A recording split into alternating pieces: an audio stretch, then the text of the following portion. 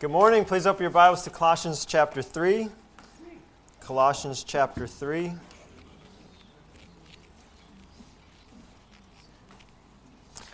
And as you're turning there, I do want to read out a little note here from the Chong family. Dear Calvary Baptist Church, thank you for your help and prayers for our family during the time of bereavement. And then 1 Corinthians 15:58. Therefore, my beloved brethren, be ye steadfast, unmovable, always abounding in the work of the Lord, for as much as you know that your labor is not in vain in the Lord. And so let's remember the Chong family even still after the passing of Brother Larry. And it's good to see Judy and Shane here with us. And we're here for you. And don't hesitate to reach out if you need anything.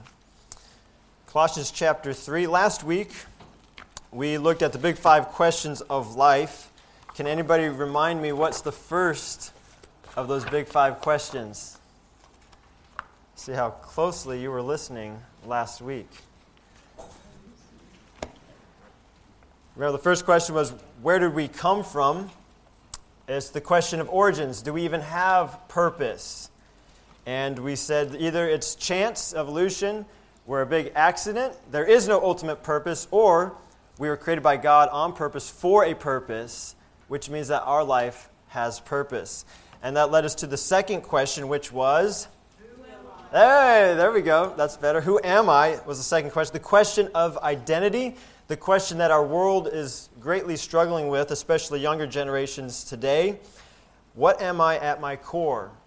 And this, simply stated, was we talked about how God created us as relational beings with a soul. And at our core, we are created in the image of God with the ability to have relationships with others. That is something that is central to the human being. And then it led us to the next question, why am I here? The question of purpose. So what is our purpose? So if God created us, He gave us a purpose. Our purpose is found in how He made us, and He made us relational beings. The deepest level of our purpose is found in our relationships, and especially our relationship with God. And then question number 4, where am I going? We had this beautiful relationship with God when He first created mankind, but we sinned, we broke that relationship, and it changed our destiny. We were destined, we were meant to live with God in that perfect harmony forever, but we sinned, we chose to go the opposite way, we broke that harmony, and so if we die in our sin, we're separated from God. We're separated from that beautiful relationship, but God made a way, and the last question, what can I do? What can we do to get back to our purpose? Well, it's through trusting in the Lord Jesus Christ.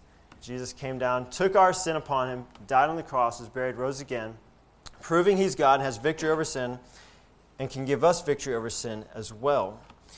And so if you have trusted in Jesus Christ as your Savior, today we want to talk about the purpose that God has for you. This is the purpose that God has for everybody in this room who knows Jesus Christ as Savior. Now the thing is, you may be a really good person, you may go to church, you may call yourself a Christian, but if you don't have a personal relationship with God, if you haven't come back to Him and said, you know what, I messed up, God, I need to get things right with you, I need your forgiveness, through the person of Jesus Christ, you're still disconnected from your purpose. And that's what you need to do first and foremost. You need to come to Jesus Christ so you can be reunited with God and your purpose. But if you have trusted Christ, there is one thing that God is deeply interested for you in life, and that is to make you more like Jesus Christ. Look at Colossians chapter 3 and verse 8. If you would stand with me as we read, and allow me to read the even-numbered verses, and if you would read out the odd-numbered verses down through verse 15. So once you find Colossians chapter 3, if you would stand and read with me if you're able, starting responsively, I'll start in verse 8. But now ye also put off all these, anger, wrath, malice, blasphemy, filthy communication out of your mouth.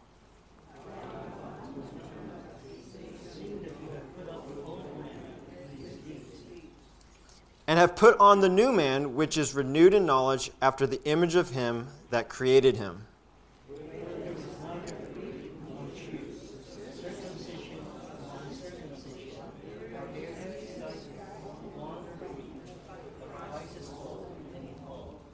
Put on, therefore, as the elect of God, holy and beloved, bowels of mercies, kindness, humbleness of mind, meekness, long-suffering.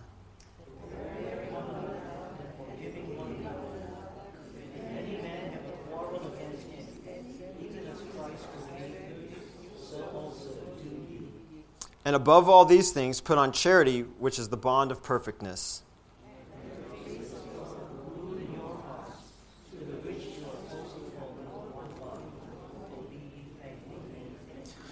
Let's pray and ask the Lord to speak to hearts. Father, we thank you so much for the Word of God, and we yield our hearts, Lord, to it this morning, praying and asking that you would do a supernatural work within us through this time in your Word. We pray this in Jesus' name.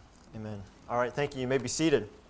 I want you to look back at the verse number 10, and it says, "And have put on the new man, which is renewed in knowledge after the image of him that created him." The idea of that word renewed is the idea of renovation. Now, I brought up my little toolbox here. And so when you think about renovating something, my dad was a painter. He still is a painter.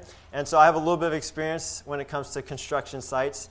We didn't do a lot of renovating. Mainly we stuck to painting. But we did a little bit. I watched my dad do a little bit of repairs, carpentry, some plasterboard, different things. So when you get into a job to do a renovating job, you need some tools, right? And so first and foremost, you have to be safe. So you need your safety goggles. Now, being from Alabama, I guess we're kind of rednecks. We don't use safety glasses. So if you are all about safety, then you can do that.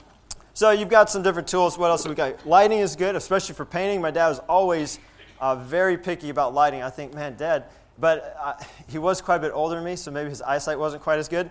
But he wanted lighting. He wanted good lighting, okay? You need a tape measure. Every carpenter, everybody working in wood and stuff helps. If you're doing plasterboard, you need to have a knife to cut through that plasterboard. Probably the most common tool in the box, hammer. You got to have a hammer. Can't do anything without a hammer, right? And then probably the most abused tool in the box, the screwdriver. You can use this thing for just about anything. But you got the hammer. Sometimes when you're doing renovations, you have to take out some of the material that's gone bad. You got some moldy plasterboard. You've got some rotted timbers. Okay, so the hammer is fun. The hammer is a really good guy's tool. And then when you get to the end, you got to put the coat of paint on to cover it up, make it all look nice, right? And so this is the constant struggle between the painters and, let's say, the carpet layers, because the carpet layers come in and they bang, Brother Tim knows this, they scuff the wall. We just painted the wall, and you come in and you scuff the wall. And now we have to go in and we have to be more particular now because you put the carpet down, so we can't get paint on the carpet. So you just made the painter's job a lot harder. So anyway, renovating. You go in and you take out the bad and you replace it with the good. This is the idea here of what Jesus is doing in our life. Verse 10, it says, "Put on the new man, which is renewed or renovated in the knowledge of the image of him that created him." How are we renovated, spiritually speaking? Jesus is coming into our life, and he's going to work with the hammer.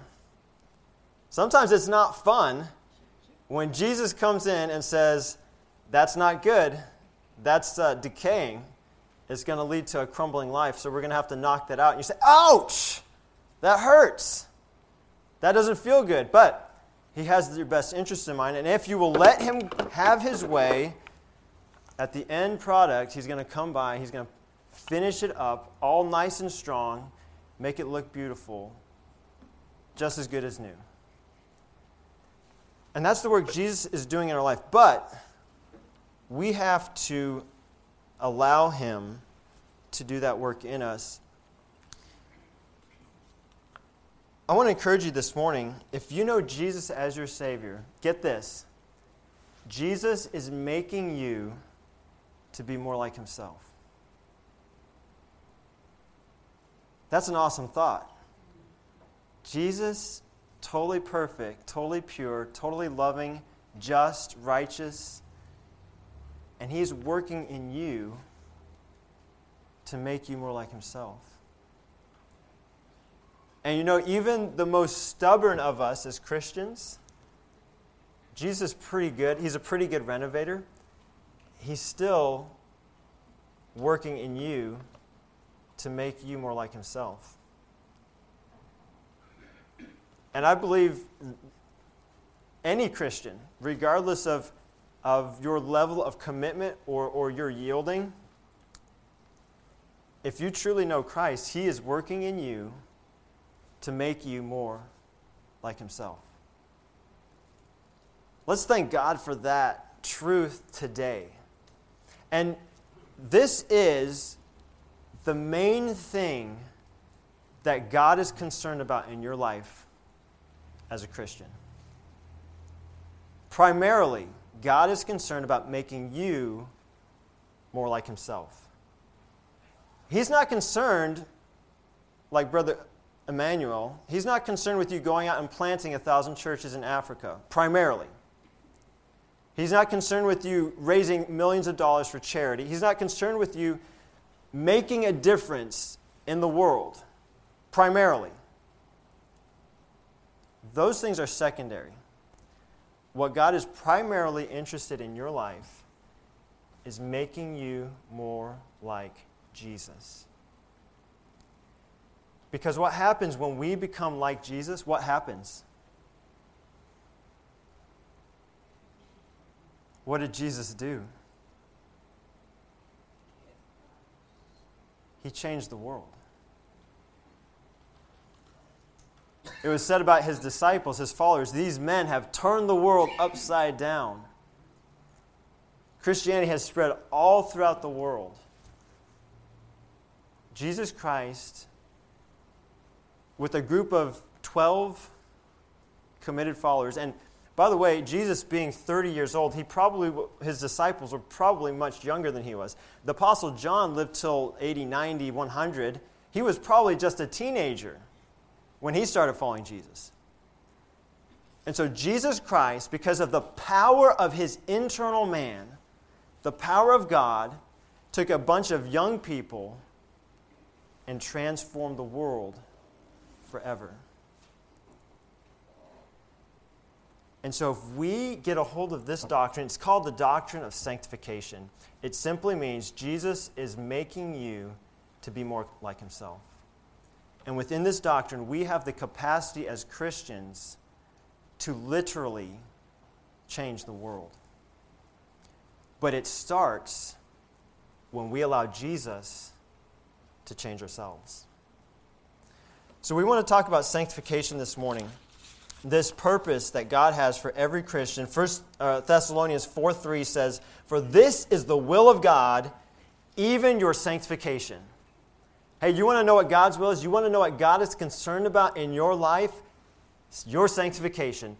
Jesus making you to be more like Himself. So today we want to break this down into 4 different parts. First, we want to look at the definition of sanctification, then some descriptions of sanctification. Finally, or thirdly, a vital discovery.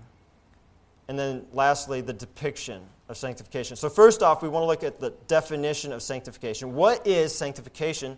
And again, simply put, sanctification is, well, you say it with me, Jesus making you to be more like Himself. All right? So let's all say that together. We need to get that this morning. Jesus making you to be more like Himself. So think about this. There are 2 sides of sanctification. First off, the removal of sin. Jesus is sinless, and so He's deeply interested in taking sin out of your life. The sin that has separated you from God, the sin that has harmed your spirit, the sin that causes you to hurt other people. Jesus is profoundly interested in removing sin from your life. Do you hate sin the way that God hates sin? Now, how does God hate sin? I have a little jar up here. I looked this up this week. How to make a homemade stink bomb. It's actually very, very simple. You want to come smell it, Miss Zoe?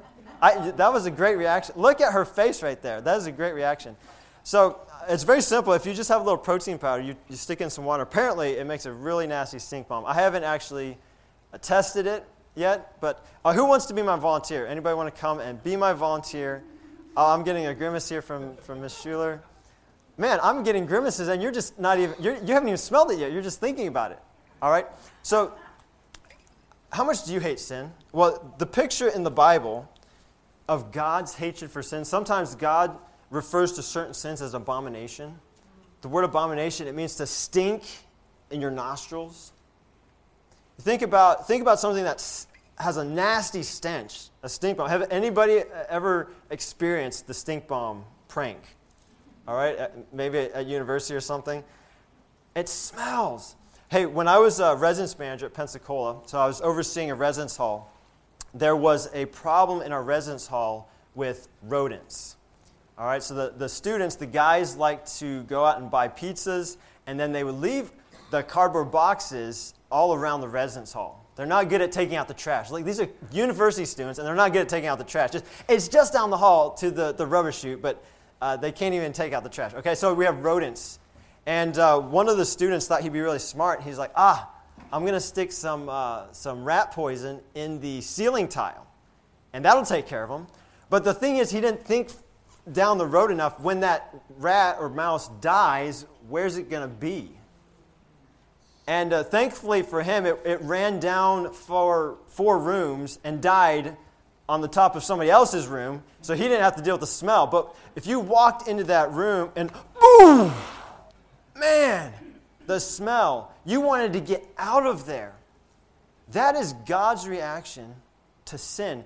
Do we have that same reaction to sin? Ooh, get it away. Get it out of here. So Jesus is making us to be more like himself. Today, I want to encourage you to ask the Lord, Lord, give me your repulsion for sin. Personally, I want nothing to do with sin. I hate sin. So there's one aspect of sanctification, hating sin, removing sin. But the second part of sanctification is filling us with righteousness. It's the opposite. So it's not just good enough to get rid of the sin. You've got to be filled up on righteousness. Just flip over a couple pages to Philippians chapter 1. It's just one book back. Philippians chapter 1. And look at verse 6 in Philippians chapter 1. It says, being confident of this very thing, that he which hath begun a good work in you. Okay, what's that good work? It's the work of sanctification. He will perform it until the day of Jesus Christ. This is a guarantee. This is a guarantee. Jesus is going to do this work in his people. Verse 9, jump down to verse 9.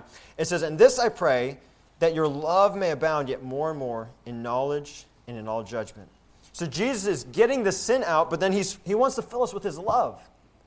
So look, it says that your love may abound yet more and more in knowledge and judgment. He wants to give us insight and discernment to use this love in the world. Verse 10, that ye may approve things that are excellent. You make good choices. That ye may be sincere and without offense till the day of Christ. You'll have a good testimony. You won't have sin on your record, so to speak. Verse 11, being filled with the fruits of righteousness, which are by Jesus Christ unto the glory and praise of God. So what Jesus is doing, his goal is to come into your life, to remove the sin, to fill you with righteousness, and he does this by filling you with love and discernment so you can make good choices, so you can have a good testimony in the world, and he's going to fill you with the fruits of righteousness. And that's sanctification. That's what Jesus is doing in your life. So that's the definition of sanctification. Jesus making you to be more like himself, removing the sin, and filling you with righteousness. Second, let's look at the descriptions of sanctification, the 3 phases of sanctification, Jesus making you to be more like himself. The first phase is the past phase. This is justification. That's the theological term. When you believe in Jesus to forgive you of your sins, you're justified. You are forgiven. God declares you to be righteous. Your sin removed. You are righteous in the eyes of God. He actually imputes to you the righteousness of Jesus Christ. You have a totally perfect record before God. And that is justification. We call it the past phase because that's what happened when you trusted in Jesus Christ. 1 Corinthians 6:9 says, "Know ye not that the unrighteous shall not inherit the kingdom of God?" All right, the unrighteous, they have no hope of inheriting the kingdom of God. But it says, just down a verse, "And such were some of you." So this is the good news. Even though we were unrighteous, God comes into us and He makes us righteous. "But ye are washed, ye are sanctified, ye are justified in the name of the Lord Jesus by the Spirit of our God." So Jesus gives us the opportunity to be justified, standing before God perfectly. Then the second phase of sanctification, we can call this progressive sanctification. Right now, those of us who have been justified, trusted in Christ as Savior, God is working in us to make us more like Jesus. But this is a progressive process. It doesn't happen overnight. We still struggle with the flesh. We still struggle with sin. But Jesus, over time, is working in our life to make us closer and closer to His image. And if you go over to, well, I'll read it out to you. Romans chapter 6, verse 6. "Knowing this, that our old man is crucified with Him, that the body of sin might be destroyed, that henceforth we should not serve sin." This is awesome. God has made it. Jesus has made it so our sin, we are dead to sin. We have the capacity to live unto righteousness. We have been rebirthed from inside. We have the ability to live a righteous life because of Jesus Christ. It's a progressive thing. As we yield more and more to Christ, the more and more we will see Him changing us to be like Christ. And then we'll finish with the future phase. This is called glorification. It's when we will be delivered from the presence of sin with God in heaven. Go over to 1 Corinthians chapter 15, and we will read about the future phase, this phase of glorification, that is the hope of every believer in Jesus Christ. This is the culmination of this work that Jesus is doing in us. He is, in the future, going to glorify us. We will be absolutely like Him in an uncorrupted state. So look at verse 51, if you would, there in 1 Corinthians chapter 15. 1 Corinthians 15, verse 51. It says, "Behold, I show you a mystery. We shall not all sleep, but we shall all be..." What's the next word? Jesus is changing us to be more like Himself. "In a moment, in the twinkling of an eye, at the last trump, for the trumpet shall sound, and the dead shall be raised incorruptible, and we shall be," what's that word? Changed. Jesus is changing us to be more like Himself. "For this corruptible must put on incorruption, and this mortal must put on immortality." What a thought! One day, those who are in Jesus Christ will put off a body that's going to die and replace it with a body that will never die, an immortal body. Verse 54 says, "So when this corruptible shall have put on incorruption, this mortal shall have put on immortality, then shall be brought to pass the saying that is written, death is swallowed up in victory." Amen. "O death, where is thy sting? O grave, where is thy victory? The sting of death is sin, and the strength of sin is the law. But thanks be to God, which giveth us the victory through our Lord Jesus Christ." Hey, realize this, believer. The victory is already won. The victory is already won. We have victory over sin. There is coming a day we won't be bound to a sinful, corruptible body. We will be transported. We'll be renewed. We'll be renovated. And we won't have to deal with sin. We'll be saved from the very presence of sin. So the past phase of sanctification, justification, we are saved from the penalty of sin. We're justified. No longer to head toward hell. No longer to head toward God's judgment. We're saved from that. But we're also saved from the power of sin. That's the present phase. We have the ability within ourselves, because of Jesus, to have victory over sin. And then in the future, glorification, the third phase, we will be saved from the very presence of sin. What an awesome promise to those who trust in Christ. So those are the descriptions of sanctification. We have victory in Jesus, past, present, and future, from the penalty, power, and eventually the presence of sin. So we looked at the definition, we've looked at the descriptions of sanctification. Jesus changing you to be more like himself. What an awesome thought. Third, let's look at the second phase more closely. We want to look at three amazing discoveries, if you will, from the book of Romans, Romans chapter 6. So if you would go over to Romans chapter 6. Romans chapter 6. These are three key truths to wrap your head around if you're truly going to understand and realize the victory in sanctification. Romans chapter 6. I already read this verse, but let's read it again. Romans chapter 6. If you would read it out with me. Knowing this, that our old man is crucified with him, that the body of sin might be destroyed, that henceforth we should not serve sin. We have the victory over sin. Jump down to verse 17. It says, "But God be thanked that ye were the servants of sin, but ye have obeyed from the heart that form of doctrine which was delivered you." Verse 18, "Being then made free from sin, ye became the servants of righteousness." And then jump down to verse 22. "But now being made free from sin, ye became servants to God. Ye have your fruit unto holiness and the end everlasting life." Three key words to see in this passage that will help us to unlock the power of sanctification, Christ making us to be more like himself. If you go back down to verse 9, the first key word is to know. If we're going to realize the power of sanctification, of Christ in our life, first we must know. Verse 9 says, "Knowing that Christ, being raised from the dead, dieth no more, death hath no more dominion over him." We need to know this. It says, Christ being raised from the dead, dieth no more. We know from the book of Hebrews, Jesus paid once and for all the penalty of sin. Jesus does not continually die over and over and over for our sin. There is no perpetual atonement, as some people teach. Jesus died once, and that was it.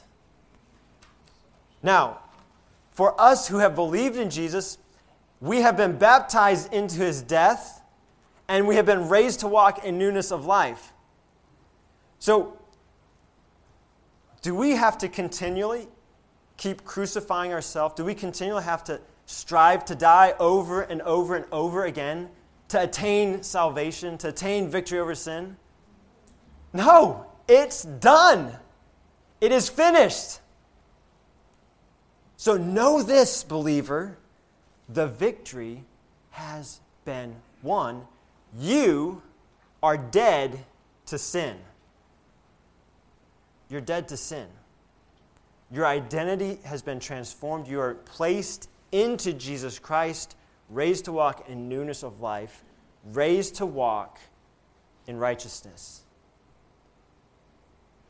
So first off, we have to know that is the truth. Second of all, actually, let's illustrate this. Brother Ricardo? No. Is it okay? Would you mind helping out with this? Okay. I'm putting him on the spot here. I didn't ask him before. Yeah. Not the stink bomb. No. The stink bomb's over. All right. So I've just got some good old-fashioned twine here. Would you mind just put your hands together? Okay. We're gonna bind him in sin this morning. Okay. So we've got. So I don't think you can break this. You're not Samson, are you? You want me to try? Oh, you hesitate. You want to try? You can try. Okay, so I don't think he's breaking that, okay? So he's bound in sin, but now he comes to Christ. He asks Christ for forgiveness. Christ comes into his life. He frees him from sin. Okay, so then Christ comes with the scissors of forgiveness, so to speak, and he breaks it, okay? All right, so now he's freed. All right, so that is what we need to know. Get this picture. Every Christian, we are free. Thank you, Brother Ricardo. We are freed from sin. The bonds have been broken, okay? But then, second of all, we need to reckon. Jump down to verse 11. Verse 11 says, likewise. Okay, so likewise, what we just read, we're dead to sin in Jesus Christ. Verse 11 says, likewise, reckon ye also yourselves dead indeed unto sin, but alive unto God through Jesus Christ our Lord. The word reckon means to take an inventory, to estimate. So we know that we are dead to sin in Jesus Christ. The second step then is to reckon. It's to take the inventory. It's to say, this is true, and it's true of me.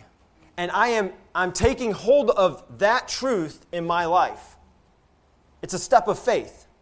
It's a step in your attitude. It's a change in your attitude to say, to embrace the victory that Jesus Christ has given you. Don't live in defeat. Don't live with this idea that I can never break free from sin. I'm just I don't know that I'll ever. No, that's not the way we think. As Christians, we are in Christ. And we have the ability to live a godly and righteous life. We'll get to that in a little bit. Reckon. Change the way you account. Change the way that you think about the economy of the spiritual life. You do not have to live in a debt of sin. You have the capacity in Jesus Christ to live on the credit side, to be putting out righteousness into the world, to be living a godly, righteous life just like Jesus Christ. Reckon. You have to change the way you think about your spiritual state. Now, Brother Ricardo, he has been freed from sin, right? Well, let's say it would be it'd be kind of weird for him to come back up and say, "Hey, Pastor Josh, you got those scissors? You still got those scissors? Can you like cut those ropes again?" I'll look at him and I'll say, "They're already cut. You don't have to get them cut again. It's already done." But so many Christians, we walk around and we think, "Oh, I'm waiting till heaven. I'm just stuck in sin. I can't ever break this sin until heaven. I just have to wait until glory." And the thing is, they're holding their wrists together. They're going around moping and grinding, and they don't realize that the ropes have been cut. Their hands have been made free to do righteous in the world. But because they haven't reckoned the truth of God's word in their life, they live in a sense of defeat. So we have to know we are dead to sin in Christ. We have to reckon that we are alive unto God. We live under a different economy. And here's the beauty of this truth. When you as a Christian, when you are knowing and reckoning yourself dead to sin, and you're praying, you're communing with God in His Word, and you're asking God to lead you and guide you in life, that temptation comes up to get upset, to become angry with someone. They did something annoying to you. But the Holy Spirit of God in you whispers, no. Josh, we don't get angry anymore. In Jesus Christ, you respond appropriately. You respond with patience. When it's, oh, that person did me wrong, I'm going to get back at them. No. We don't do that anymore. Christians don't take vengeance. Vengeance is mine, I will repay, saith the Lord. And you start letting the Holy Spirit and the Word of God lead and direct your life. And you start seeing victory over sin. But the key is in the next verse, or verse 13, the word yield. The word yield. It says, "Neither yield ye your members as instruments of unrighteousness unto sin, but yield yourselves unto God as those that are alive from the dead, and your members as instruments of righteousness unto God." You know, we have in our bodies, our physical bodies, we have the impulse to do all sorts of things. Right and wrong, many times wrong. Our natural inclination, our members want to strike out in anger. They want to be selfish. They want to do what pleases ourselves. And this verse is saying, no. You have your body, your members, your life, that you can either yield it to those bad passions, those bad impulses, or you can yield it to the right things, to the good things. And so the key is, who are you listening to?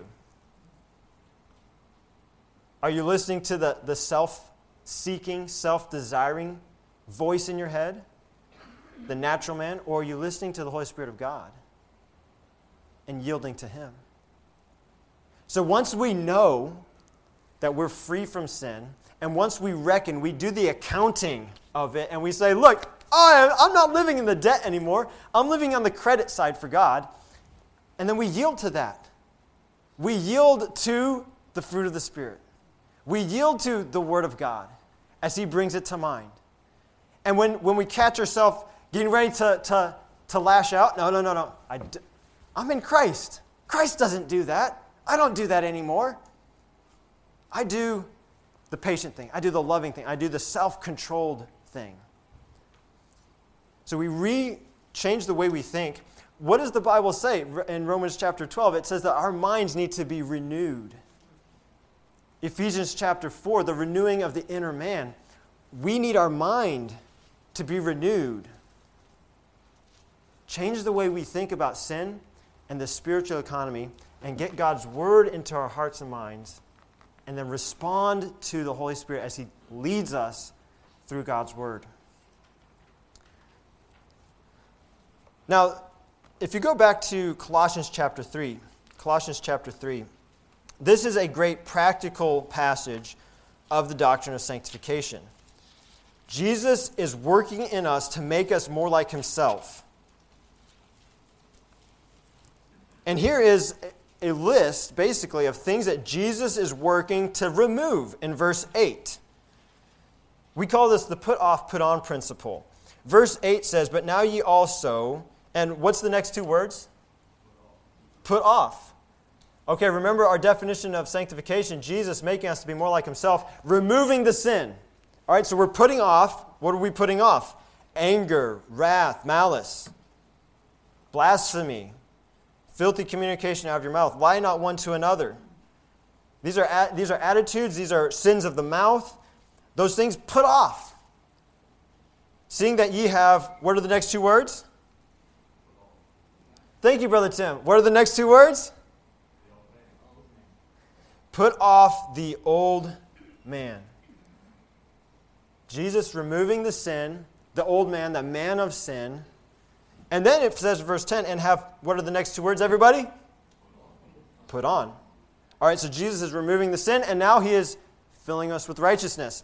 So have put on the new man, which is renewed in the knowledge after the image of Him that created him. That image, the person being spoken of there is Jesus Christ. How do we put on the new man? By knowing Jesus Christ. Filling our minds with the knowledge of Jesus Christ. And then drop down to verse 12. What are the first two words, everybody? Put on. Therefore, as the elect of God, holy and beloved, because look at this. What does it say? Put on, therefore, as the elect of God. Remember, reckon, no, you're dead to sin. You're alive to righteousness. Reckon, take inventory. I'm one of the elect of God. It says, holy and beloved. That is our identity. As Christians, that's who we are. We are holy and beloved. We are to reckon, take on that mindset, the mindset of the Holy Spirit that says, I'm one of God's. I'm born of God. The Holy Spirit bears record in our spirit that we are one of God's. He regenerates us. He renews the way we think, the internal man. So put on, therefore, as the elect of God, holy and beloved. You who have believed in Christ, you're holy and beloved. When God looks at you, He sees, Brother Benji, He doesn't see the sinful, rotten sinner, Brother Benji. He sees the Lord Jesus Christ. Woo! Yes! That's awesome! That's how God looks at you. If you know Jesus Christ, how much He loves you, how much He adores you. Just like You are beloved. You're accepted in the beloved. Think about this. This is who we are as Christians. So put off those sins. Put on the new man. Put on the righteousness of Christ. Follow the Holy Spirit's lead in your life. The idea here of put off, put on, it has the idea of taking off clothes. So you take off a garment. Hey, you put off. Get rid of it. Remember, how does God view sin? It stinks. I don't want anything to do with that stuff. It's nasty. But then the idea is, it says put on, okay? So it's not just good enough. Okay, I get it. Sin is nasty.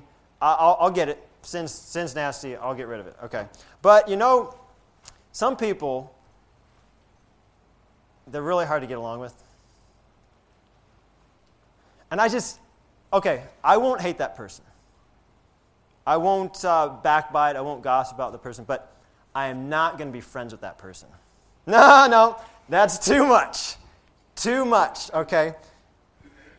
And so what happens is you want to throw off the sin, but you're not willing to put on a replacement. What happens?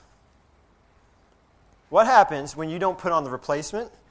Eventually, this old jacket, the old man, starts to creep back up on you, and you don't even realize it, and all of a sudden a little bit of bitterness creeps in, and then all of a sudden a little bit of hatred creeps in, and all of a sudden you are at odds with that person. You're angry with that person. You're mad at that person. Because it's not good enough just to put off the sin. You have to put on the opposite righteous characteristic. There was a person in my life very difficult to get along with.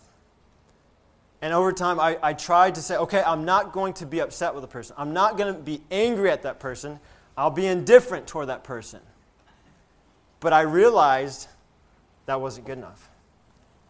Because just trying to be indifferent, those old attitudes of anger, of bitterness, they kept creeping back on. Until I was willing to say, okay, I'm going to let go. And really, you have to look at the positive points of the person. Hey, if they're a fellow believer, you need to look at them the way God looks at them.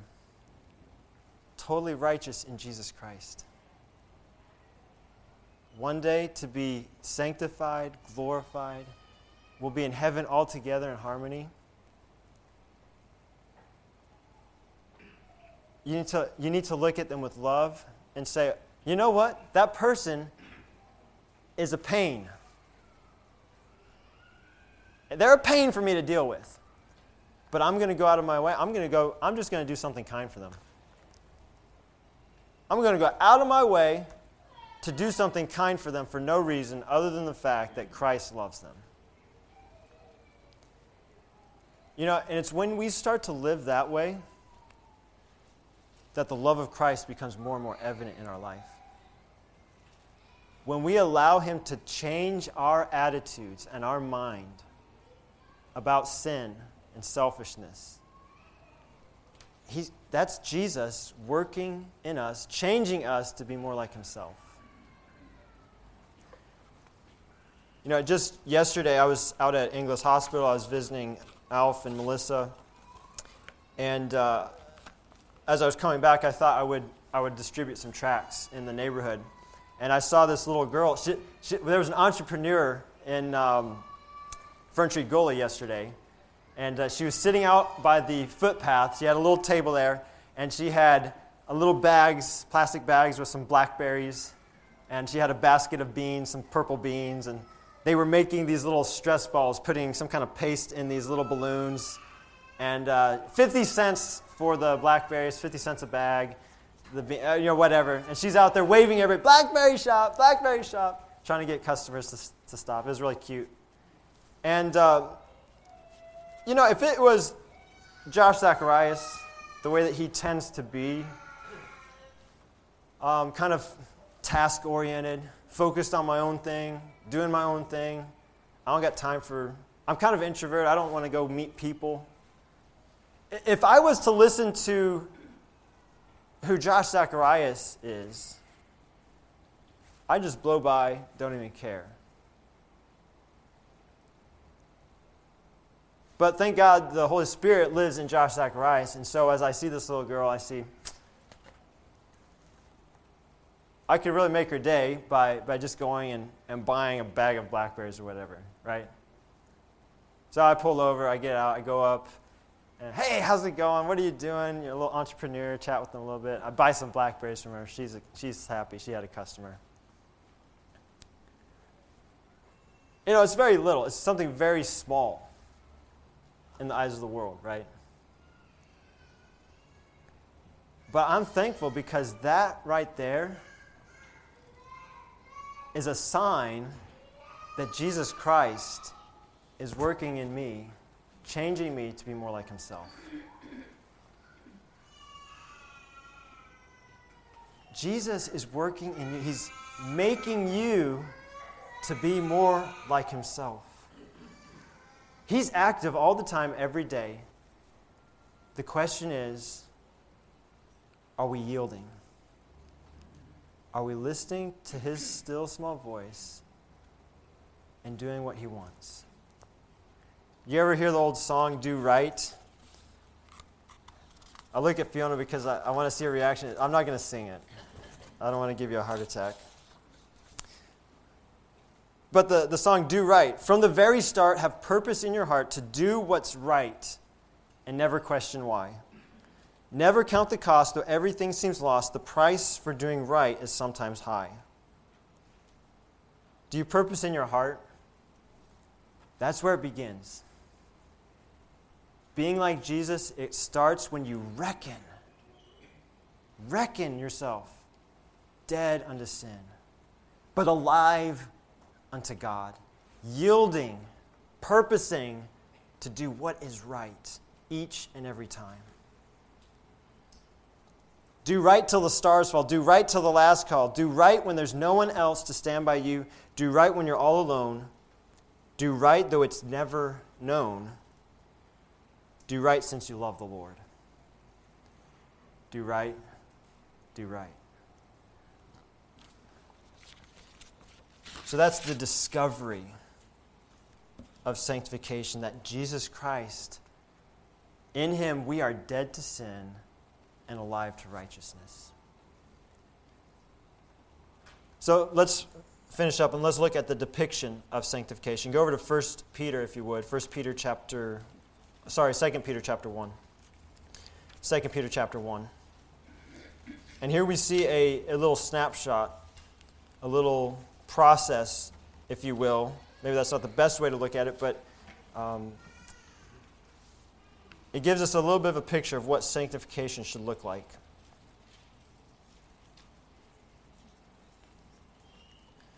So growing up in Alabama, we love college football in Alabama. You've probably heard me mention that a time or two.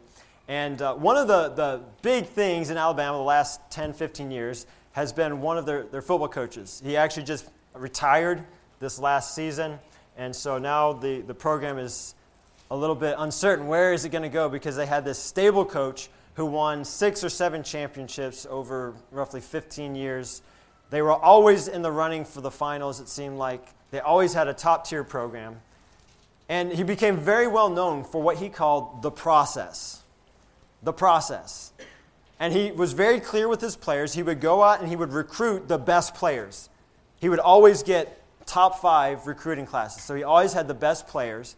And he would be very clear with them. He said, if you come to Alabama, you do things the way we do it at Alabama, if you stick to the process, you will become an excellent football player. This will become an excellent football team. We will win championships at Alabama if you stick to the process. Do you know that there are, just like there are in sports, certain laws, if you will, if you put in the hard work in the weight room, if you do the practice on the field, if you listen to the coaches, if you do what you're supposed to do, you'll win championships. Do you know in the spiritual realm, there are laws as well? Spiritual laws. If you do things a certain way, the way that God tells you in His Word, you'll get certain results. You'll get a certain product. And here we see in 2 Peter chapter 1, we see the process, I've called it, of sanctification. So, start in verse 3. It says, according to as His divine power hath given unto us all things that pertain unto life and godliness. Now, notice that. It says, according as His divine power, the power of God, it's given to us all things that pertain unto life and godliness. We have the power of God in our life to live godly through this life. We have access to God's power to live a godly life through the knowledge of Him that hath called us to glory and virtue. There again, the knowledge of Him, just like Colossians chapter 3, verse 10, if we will know Jesus, we can have the power to live a godly life, even in this wicked world, whereby are given unto us exceeding great and precious promises. There again, precious promises, that by these ye might be partakers of the divine nature, having escaped the corruption that is in the world through lust. Jesus is working in us to make us more like Himself. And He's given us promises. We have the promise of one day being glorified with God forever. We have the promise today that we have the power over sin. We have precious promises. We can escape the corruption that's in the world through lust. And again, going back to when we know that we are dead to our lust, and we take inventory and say, I am in Christ, I'm going to yield to righteousness. We have the ability within ourselves, because of the power of God, to live a righteous life. And here's what He says to do. And beside this, giving all diligence. Hey, giving all diligence. Putting work into this. Putting attention to this. Add to your faith virtue. So first off, the first qualification is faith. You have to have faith in Jesus Christ. The point of the matter is, salvation happens by faith. You can't save yourself. You can't be good enough for God. You need Jesus Christ. You have to come to that point where you cast yourself totally on Jesus Christ. That's what I plan to do. I like to put it this way. When I stand before God and He says, why should I let you into heaven? I don't think it's going to happen this way. But if that were the case, my answer would be, Jesus Christ. That's it. He died on the cross for my sin. He's buried. He rose again. That's all that I need. That's all that you can have for salvation. Because once I start saying, well, I'm a good person, or I go to church, I'm a pastor, I'm starting to trust in myself. So I cast myself totally on Jesus Christ. I know I have a relationship with God because of Jesus Christ. And that's it. That's where it stops. It stops with Jesus Christ. It begins and stops with Him. You have to have faith in Christ. But notice this. Jesus doesn't just save us, justification, by faith. I don't know I'm going to heaven because of faith, and then I have to live the Christian life because of my power. I'm justified by faith, but I'm also sanctified by faith. Because the fact of the matter is, I can't live a good Christian life. I'm in the same boat as I was as a non-believer. Weak and helpless. I need Jesus Christ. He has to be the one to do the work in me. And as we've talked about, our response really is to yield. That's what our job is. So faith. Add to your faith virtue. All right? Virtue. What is virtue? It's the desire to do the right thing. It's to yield. It's to submit to the Holy Spirit. So once you have come to Christ, you've trusted in Him, saying, you are it for salvation. You're all I need. I trust in you completely. And then you just come to God and you say, God, I want to do the right thing. I want to do the right thing. You purpose in your heart. I'm going to do the right thing with your help, which you have given us. It says in verses 3 and 4. And then it says to add to virtue, knowledge. Now, it's great to yield. It's great to have that reckoning take place in your mind. But you're going to struggle unless you add knowledge to your desire. You can have great intentions, but if you don't have God's Word in you, you're going to struggle. If you're not consistently reading God's Word, you're going to struggle with doubt. You're going to struggle with sin. You're going to struggle with lust. You're going to struggle with the assurance of your salvation. You're going to struggle with looking out the world and wanting what the world has. If you're not reading God's Word, you need that knowledge. So, get into God's Word and learn who Jesus is. Jesus is working in you to make you more like Himself. How does this happen? Well, it happens when you get into God's Word and you ask God, show me Jesus through the pages of Scripture. Just go through the book of Mark and you will be amazed how much Jesus' life can teach you. He's humble. He's submissive to the Holy Spirit. The Holy Spirit led Him into the desert to be tempted. Jesus loved people. He was concerned with their physical and spiritual well-being. He was bold to teach the truth. He stood for the truth. He was compassionate. You just go through and read all this that Jesus is. And as you read about it and as you meditate on it, you think about that throughout the day, you'll start to notice that when something comes up in life, an aggravation that you used to get impatient and angry, you'll find that the Spirit of Jesus in you says, no. Remember, we don't do that. We respond with patience. We respond with love. But it starts, you have to have God's knowledge in you. Otherwise, the Holy Spirit doesn't have the ammunition to feed you when the time comes. So it says knowledge. Knowledge is vital. We must have the knowledge of Jesus Christ if we're going to be like Him.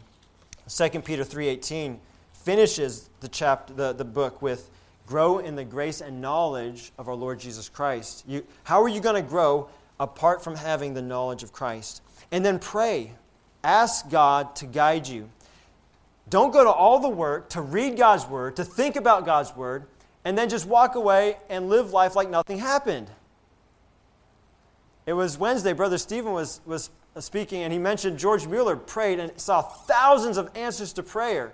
And he said that when he would pray all the time, he'd pray hours a day. He would pray when he was even doing things. He would just always be praying. And he said once he became convinced about a thing, that it was God's will, he would continue to pray for it until he saw it come to pass. We need to be like that. We need to be in every moment thinking, God, what is it you have for me? Is there someone in my vicinity that you have for me to minister to right now? God, I'm getting frustrated. Help me to not give in to the omen. Help me to do the right thing. This constant communication with God. Singing hymns and psalms, spiritual songs to Christ in our hearts. Making melody in our hearts. The Bible tells us to do that. Keeping that fellowship with God open all day long. Reflecting on Him, who He is, filling our hearts with knowledge, and leaning on Him for guidance. Being aware of His presence each and every moment. And looking for how Scripture can be applied in our daily life. When you read a passage of Scripture in the morning, think about it and say, God, help me to see how it can be applied even today. How can I use this Scripture even today? You know, I was impressed upon my heart when Brother Stephen mentioned that story about George Mueller, about praying more throughout the day. And when I went to visit Alf and Melissa at the hospital yesterday, I was thinking, what Scripture can I read with them as I go up to see them? And so I'm walking through the hall, and I'm just having this little conversation with God. What can I read? And I remembered, He brought to mind John chapter 11, where Lazarus died. And Jesus says that this death is so that God can be glorified. And I said, well, that will comfort him, hopefully, that his illness, God can use his illness for His glory. And so I read that passage, and it was very interesting. Melissa said, well, we just read that passage, the John chapter 11. And she showed me her devotion book. She was studying through the book of John. And she said, oh, we just came across that. So when we fill ourselves with the knowledge of God, and we take time to pray and ask God to lead us and to guide us, He's going to do it. Isn't that awesome? He's going to do it. We're going to see Him actively working in and through our life. But the problem is, oftentimes, we rush through our time in the Word. We don't stop to pray. We get caught up in the busyness of the world, and we miss out on those opportunities to see God work. So add to your faith virtue, knowledge. And then it says, to your knowledge, temperance. That idea is not necessarily self-control. It's really the Spirit controlling you. Give yourself over to the Holy Spirit's control. Don't allow yourself to be governed by the power of lust, but rather let yourself be governed by the power of God and the Spirit of God. And then it says patience. That idea of patience is endurance. This is a challenge. The Christian life is a slugfest. It's a constant battle, day after day after day. And sometimes you're going to get tired. You're not going to feel like reading God's Word. You're not going to feel like praying. You're not going to feel like following the Holy Spirit's leading. But be patient. Endure. Day after day after day, God will give you grace one day at a time. So let Him lead you and guide you one day at a time, giving you the strength for each and every day. And then godliness, when you start to give yourself to a life of following Jesus in this close, intimate way, when you start to grasp a hold of this truth that Jesus is in me, changing me to be more like Himself. That's His number one priority right now. Jesus' number one priority for His people is that they would be like Himself. And when you grasp hold of that, you're going to start noticing godliness in your character. You're going to start noticing similarities between how you think and how God thinks, because ultimately you are thinking what God thinks. You are doing what God would want you to do. And brotherly kindness follows, and then charity or love. The end goal is that we become to a place in our life where we really mirror God's love. And people look at us and they say, there is a godly person. He's consistent. He's patient and enduring. And he has self-control like I've never seen. How can he have self-control under such intense pressure at work? I thank God for Fiona's testimony. God's given her the ability to have a testimony under a stressful work environment, to remain calm and be a testimony to those around her. When we grasp hold of this truth that Jesus Christ is in us, changing us to be more like Himself, walking each and every day with Him. But again, in closing, the key is faith. 1 John 5:4 says, "This is the victory that overcometh the world, even our faith." You can take this message and you can try to go implement everything that has been said. You can read a bunch of self-help development books. You can be a self-made man. But you're going to miss the goal without faith, without God working in your life. And so I want to close, just encourage you to take a moment and to simply thank God that Jesus is working in you to make you more like Himself. And then if you're serious,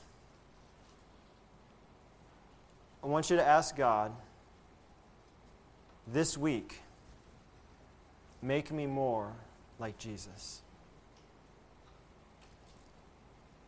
Help me to see you at work, changing me to be more like Jesus.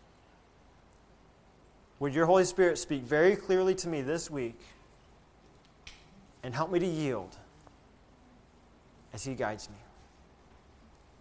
I'll give you a moment to pray.